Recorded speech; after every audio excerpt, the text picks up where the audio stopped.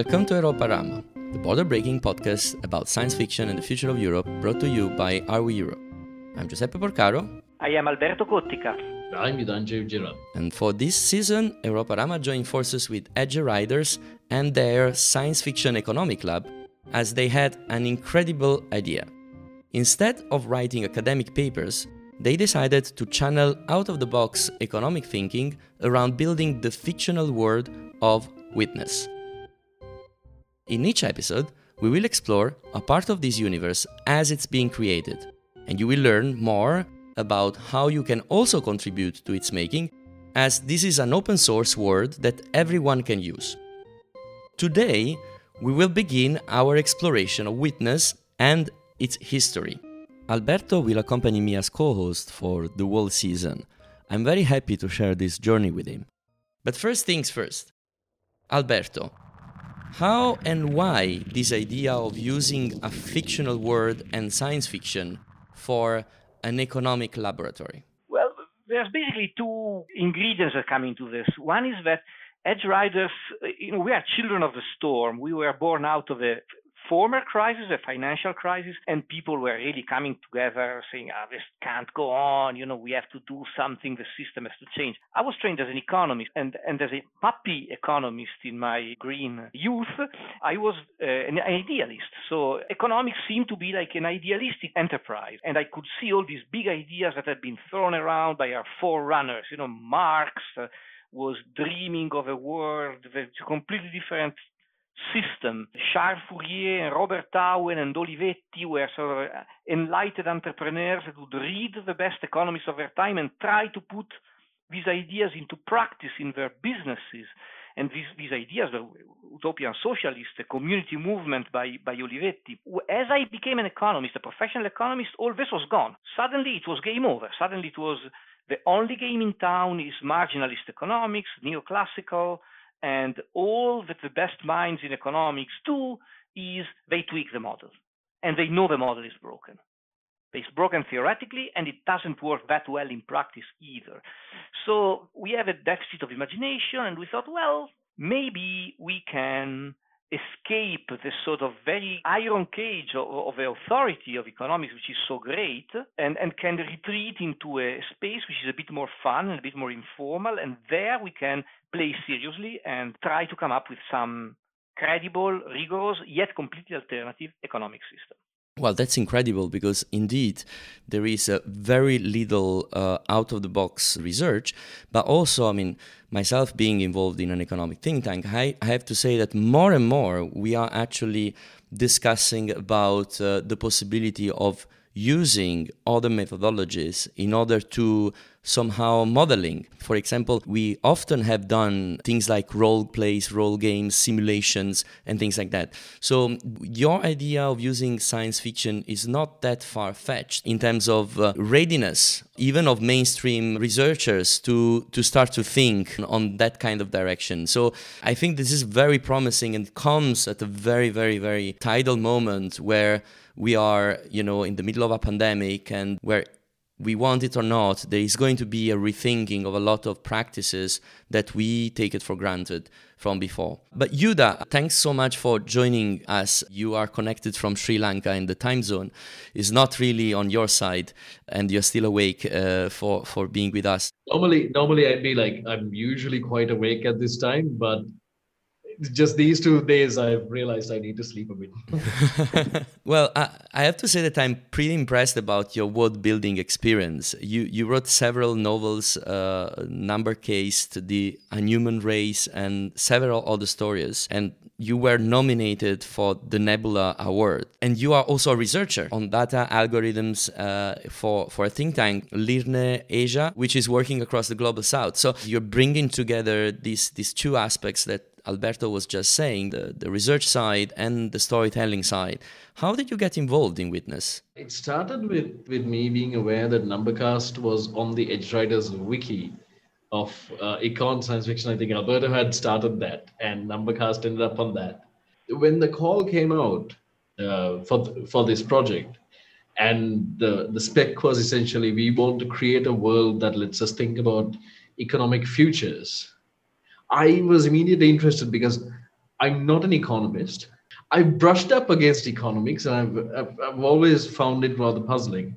From where I come from, which is programming and which is writing and world building, a lot of my thinking and a lot of my books involve systems of thought and systems of governance and how people function inside these and sometimes against them. And that's actually quite a lot of what I think about. At the same time, when I sort of try to approach economics, particularly very rational agent work, I've always been puzzled because I've looked at this stuff and gone, hang on, this doesn't explain the fashion industry. This doesn't explain like all the stupid choices that people make, like having children when you're poor, like my family did. Millions of day-to-day little things that I observed living in Sri Lanka, which is sort of, I would say, third world country that just came out of a civil war. A lot of what happens in the context of wars and so on, these things aren't really explained by theory. And then I looked at the math, and the math was, in most cases, what I saw was just basically stolen algebra that was like just not robust. So I started digging into this as best as I could, and reading Kahneman and Tversky, for example, and I developed an interest in this. So when Edgeriders put out the call, I was like, aha, right, okay. This could be a chance to learn about this stuff. I almost missed the deadline because I was thinking about what possible space we could create that let us have a look at economic futures, but not apart, together, like so close together that you could look at the boundary and go, right, this and this, and this is what happens when the two interact, like close enough together that interactions would be sped up instead of having drastically different models on different parts of the world, for example. So hence the digging into the floating cities, the UN aspects of futurism to kind of create a reasonably believable pseudo history, like this narrative framework to allow these like vastly different economic systems to sort of be plug and play inside of a story and a pseudo historical structure. And then I typed all this up in an email at the last minute and sent it off. And Edgeriders reached out and said, well, hey, you have an idea. We like it. We want to change some things. Shall we do this? And so you became the master storyteller, the master word builder. I don't know how you've been called in the community for Witness, Alberto. I suggest the architect, duly capitalized. The architect. You are the architect with a big A, Our listeners will want to learn more and actually see more about Witness very, very soon, because otherwise we keep speaking about it without knowing what is it. Your idea is basically you managed to have a storytelling frame which at the same time is able to test multiple variables, multiple theories, multiple possible practices, multiple policy making methodologies or social contracts. And that's fascinating because basically you build a multiverse. You just don't build one single word. You build a word that can contain many words at the same time. Without further ado, I would like to jump into a space-time machine and teleport the three of us in the world of Witness, because the best thing is to go there and actually start to explore. Imagine a vast ocean, right? And imagine that you can vaguely see in the distance land, like the hint of mountains, like dark clouds across the horizon. And if you look too far underneath the waves, you might see the ghosts of dead cities, like skyscrapers in the depths, because we are in a post-climate change world. And on this world, as we travel across the ocean, you start seeing what improbably looks like a city in the middle of the ocean. And as you get closer, you realize it's not just a city, but a city of cities, vastly different architectures, this ring of completely different habitats, linked together, diametrically opposed to each other in some cases, but still hanging on to each other because that's all they have. That's all they have is each other. And if we look really closely at this, you see that there are 8 different little sort of cities linked to each other by infrastructure, by thought, by deed, by political history. And through all of these run a single train. It's called the migrant train. Each of these districts as they call themselves, has a completely different social contract. And you, as a citizen of this giant mega city, the city of cities, if you feel like you don't belong where you are, you can get on the migrant train and move to where you feel you belong. This city called Witness was an outgrowth of a last ditch attempt from the last what was left behind of the United Nations to preserve the human race as climate change began to ravage the planet like at enormous scales. And they fell back to an idea they had been considering in 2019, which was floating cities. There is a real project about that. Oh yes. This was based on an actual UN obsession because the UN has been talking about floating cities because the history of this is the remnants of a UN project. This city, they tried to set something up and it didn't really go the way they planned it. But again, if we're creating something that speaks to the not too distant future, we still have to root it in an obsession that we know the UN had, which is citable and which exists, and it's floating cities. So the first district essentially was this place that was supposed to be run by committee, this titanic survival ark that was supposed to be built slowly as things went along, eventually reconnect to the land masses, put things back together, serve as a communication hub, except things went wrong. Witness did not depart as planned. It had to leave in a bit of a hurry, and in that hurry it took everyone who was working on it at the time, including lots of migrant labor from all over the world, lots of workers from surrounding towns actually putting the infrastructure for this place together. Pretty much anyone who was nearby and anyone who had to be saved was bundled onto this, and they didn't really get with the program. They didn't want to. So for a few years, this place ran according to like a loose, very bureaucratic form of contractualism, and then it began splintering.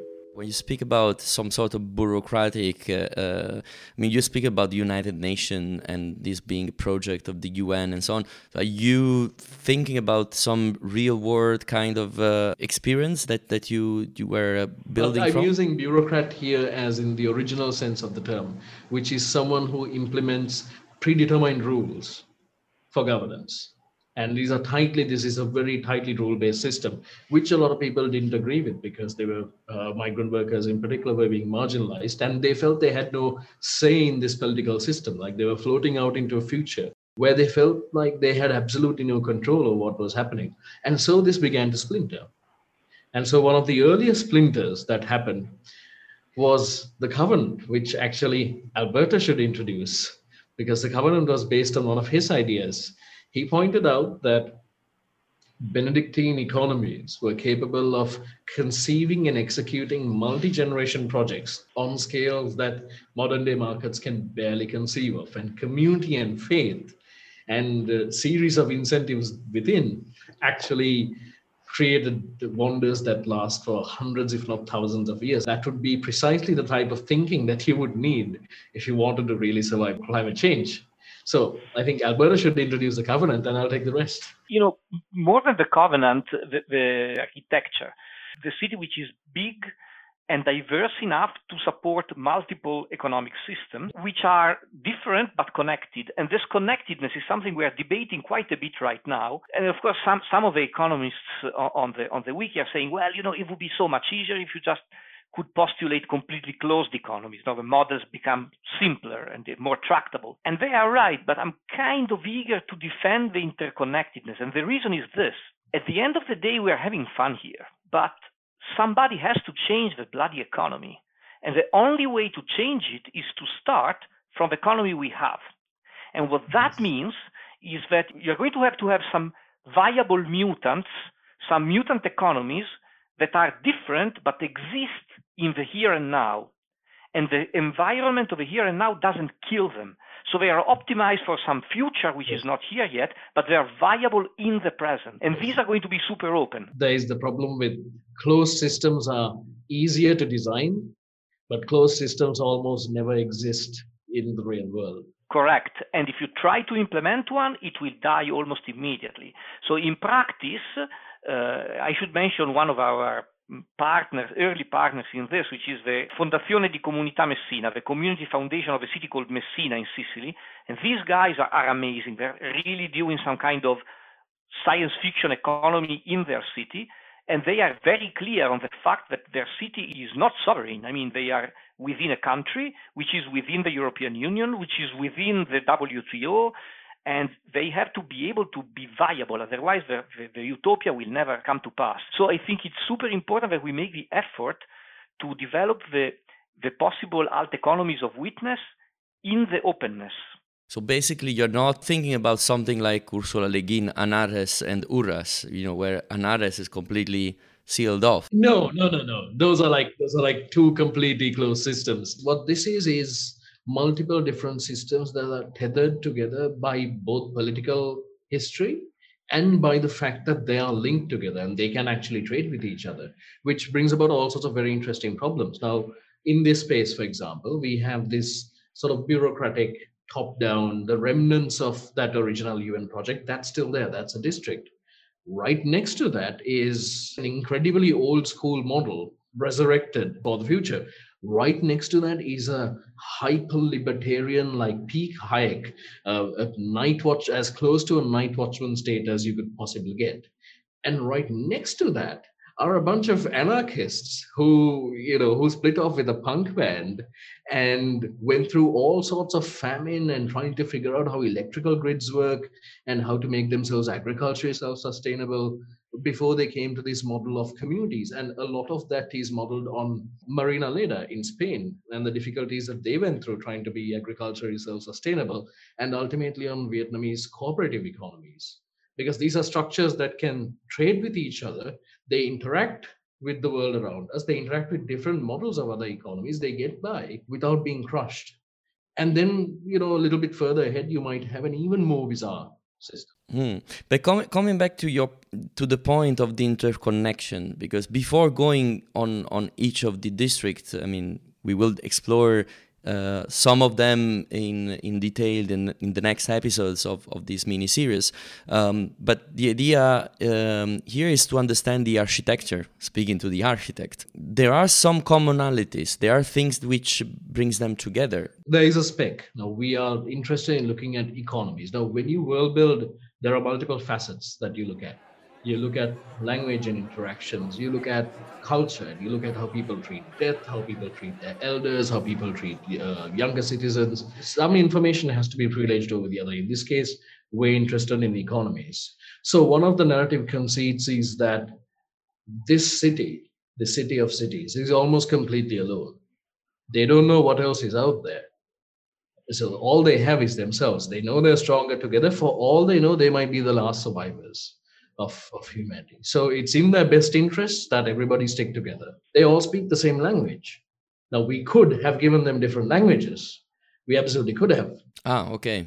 Again, we are prioritizing how we understand economies over linguistic drift, post-climate change linguistic drift, which we do have a little bit of, but we're not bringing that to the surface. They are broadly speaking the same language. Their stories are tightly interlinked to each other. Their identities are interlinked to each other. Their identities are built sometimes in opposition to each other. For example, there is the hyper-libertarian state that I talked about, which was born out of protest, which was born out of marches against bureaucracy, and much of the framing of the intellectual thought behind that came as a direct response. And bereft of that original superstructure, they would sort of lose meaning. So they're tied together. And then they're tied together by physical infrastructure as well. There's power infrastructure there. That's another hand-waving element that we had, which was that this city generates enough power that if a new city wanted energy, it would have enough to meet its minimum needs. So it's a common good. It's a public good. And energy is a public good. Yes, it's a public good. And there are districts that, because of their political makeup and because of their social contracts, have said, no, we don't want anything to do with centralized power. But that's a choice. If they were truly desperate, the city would be able to provide. So there is also the migrant train, for example. If you do not belong If you feel like you don't want to be in this particular system anymore, if you feel like you have a choice, you do absolutely have a choice. In fact, you have the mother of all choices. You could just literally get on a train and get off at any number of different implementations of a society. Are people also interacting? Can I be friend, or can I date someone from another district? It's like, can I just go for a ride and then come back? Is there free movement? Yes, you can trade, you can converse. Bad economic structures can still persist if overwhelming political power and large numbers of violent people with guns will hold a population together.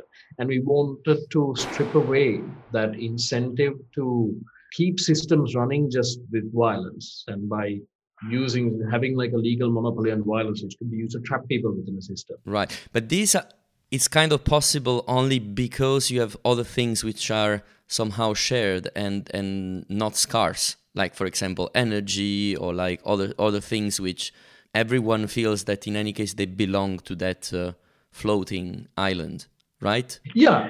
I mean, partly it's because things are shared, but partly it's a choice that people make to stay together. And people can, of course, leave witness, but then where would they go to? So this is part of the underlying narrative hand wavium that keeps everything together. The same way, for example, that in Isaac Asimov's Foundation, one person can compute all the many millions of variables required to form incredibly tight predictions, like for thousands of years ahead. That's hand wavium, but that's used to explore the greater conceit of free will in the face of determinism. So that's the narrative hand wave we want with this thing is built.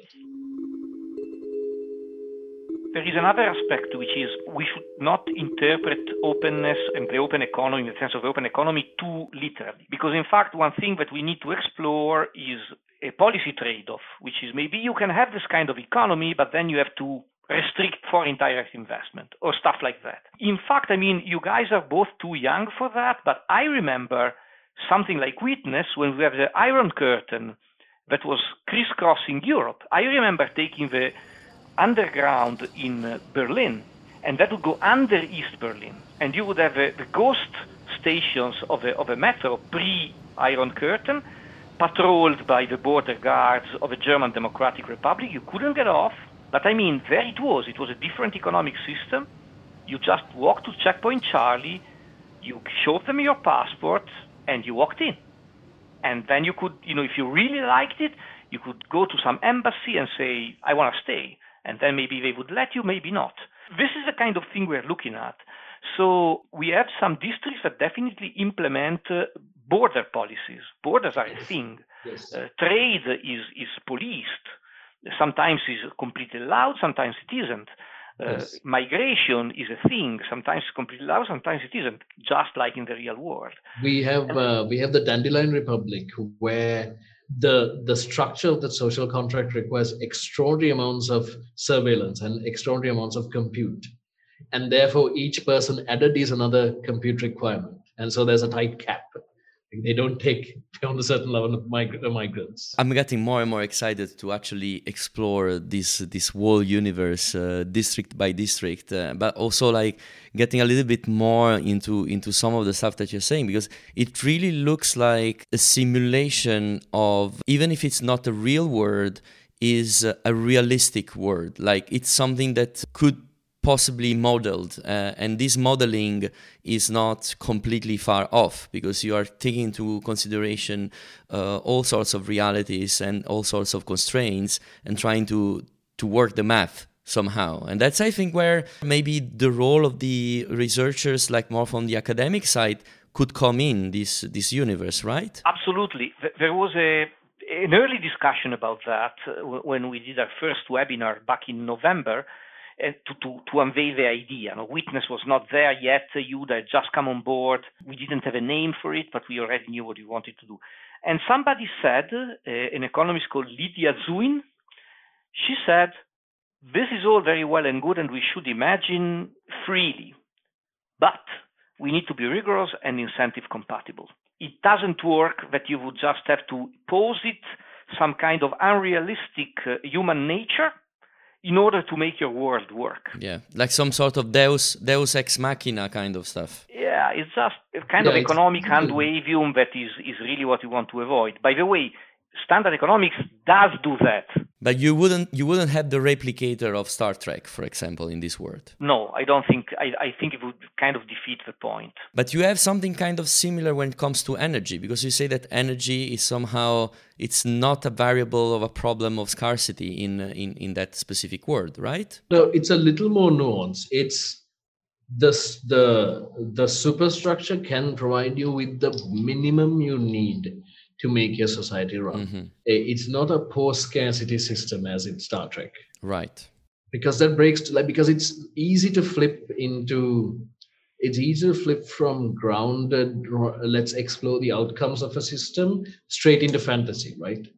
So you have to pull back, like for example, where we have AI like the state machine, we've repeatedly sort of cut down its scope and we've tried to tighten it as much as possible to go right, this system is only in charge of implementing social contracts that people decide, and that it can simulate and it can generate intelligence, but at the end of the day it's the people in charge. So we really had to narrow it down so that we don't have the equivalent of Gandalf running around and making magically things better. But also the other thing that you want to do with this is like you are creating this universe, but since it's an open source, and going towards the end of this first episode, I would like to stress and dig a little bit more into this aspect, the fact that it's an open source world.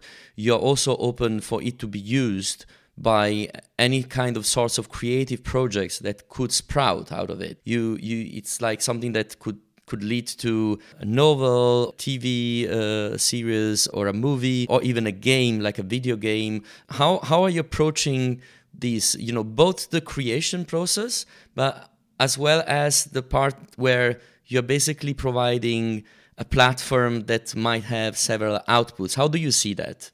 What we build we call it Witnesspedia, is a sort of Wikipedia of witness that provides a lot of background information over the salient features of the stuff that you might encounter in Witness and how these societies work. This is not coincidentally how a lot of the fan fiction world works. So you've got things like the Marvel Wiki, you've got things like Star Trek Wiki, and there you will have entries dedicated to the main characters, but also to SHIELD, institutions and wars or important events and stuff like that. Same here. And so what that is like Tolkien making the appendix of The Lord of the Rings. It's like a frame of reference that you can check against the stories that you invent as you invent it. And so the licensing works like this. The wiki is open source, is Creative Commons attribution. So if you were to set some of your stories in Witness, which I very much hope you will at some point, then you can use this material with no strings attached under the terms of a license. You have to quote somewhere that you took the information from the Witness Wiki, but the copyright of your work is yours, and you can do with it whatever you want, sell it, whatever. In fact, you can even sprint the Witness Wiki and sell it if you want, but that's not a very interesting use. In the Commons is really the economics, the sociology, the history, blah, blah. And then the creative work is more private. Plus, of course, you can always fork. So if you like Witness, but you don't like it that it flows, you want it to fly, or you want to put it instead of on Earth, you want it to put it in planet, some distant planet, or in the distant past, whatever, then you just make a fork, and that also you can do. That's definitely something amazing that I hope that some of our listeners would use it for, I mean, I take the challenge, maybe it could be nice to have a small story on Witness, or even as it goes and it progress our conversations in this episode, I might get some ideas about the district, who knows? I mean, I'm definitely hoping to set some stories in it. So as is right now, the Witnesspedia provides certain categories of information. For every district, there is a description of the social contract that it runs, its economy and how that functions, its political history, its topology, and a little bit about its culture and key notable figures that were in it. Not enough to have like an entire biography on one of these figures, but enough to go, right, these are the cultural touch points that a story said that people who live and work in this district would know. So that's enough to go, right, can I imagine a new character in this? And these are the systems that they will have to interact with on the surface. So you'll definitely see the topology. You'll have to interact with the economy. So we have that detail. And there's a little bit about the philosophies that people use to approach life, religious beliefs that exist, the philosophy of education and understanding knowledge. And these things also exist at the margins. So these are just these large systems that people are going to interact with if they're telling a story. That stuff is there. What's not there is the story of like, who's the Steve Jobs of Witness? We don't know. Come in and invent him. You don't know, but we can write. Yeah, and see what impact he has. That'd be fantastic. Exactly. No, but that's fascinating. And the more we're going to explore in the next episodes, the more we're going to get really into the deep of this universe, and I'm so excited about it. In the next episode, we will travel to Hygge, which is the first district of Witness, and we will discover what happened to what was designed to be this nervous system of Witness after the fracture that set in motion all this chain of events that basically led to the different districts to secede and create this very multiverse city in the middle of an ocean. I would like to also remind that we have in the show notes the links to the Witness Wiki that was mentioned before. So you can actually join the community and this incredible experiment of co-creation. So thank you so much, Yuda, and thank you so much to you, Alberto. I'm happy that we're going to share this journey together. And until next time, bye-bye. Greeting from Witness. I'm hoping to see everyone again, so I don't say goodbye.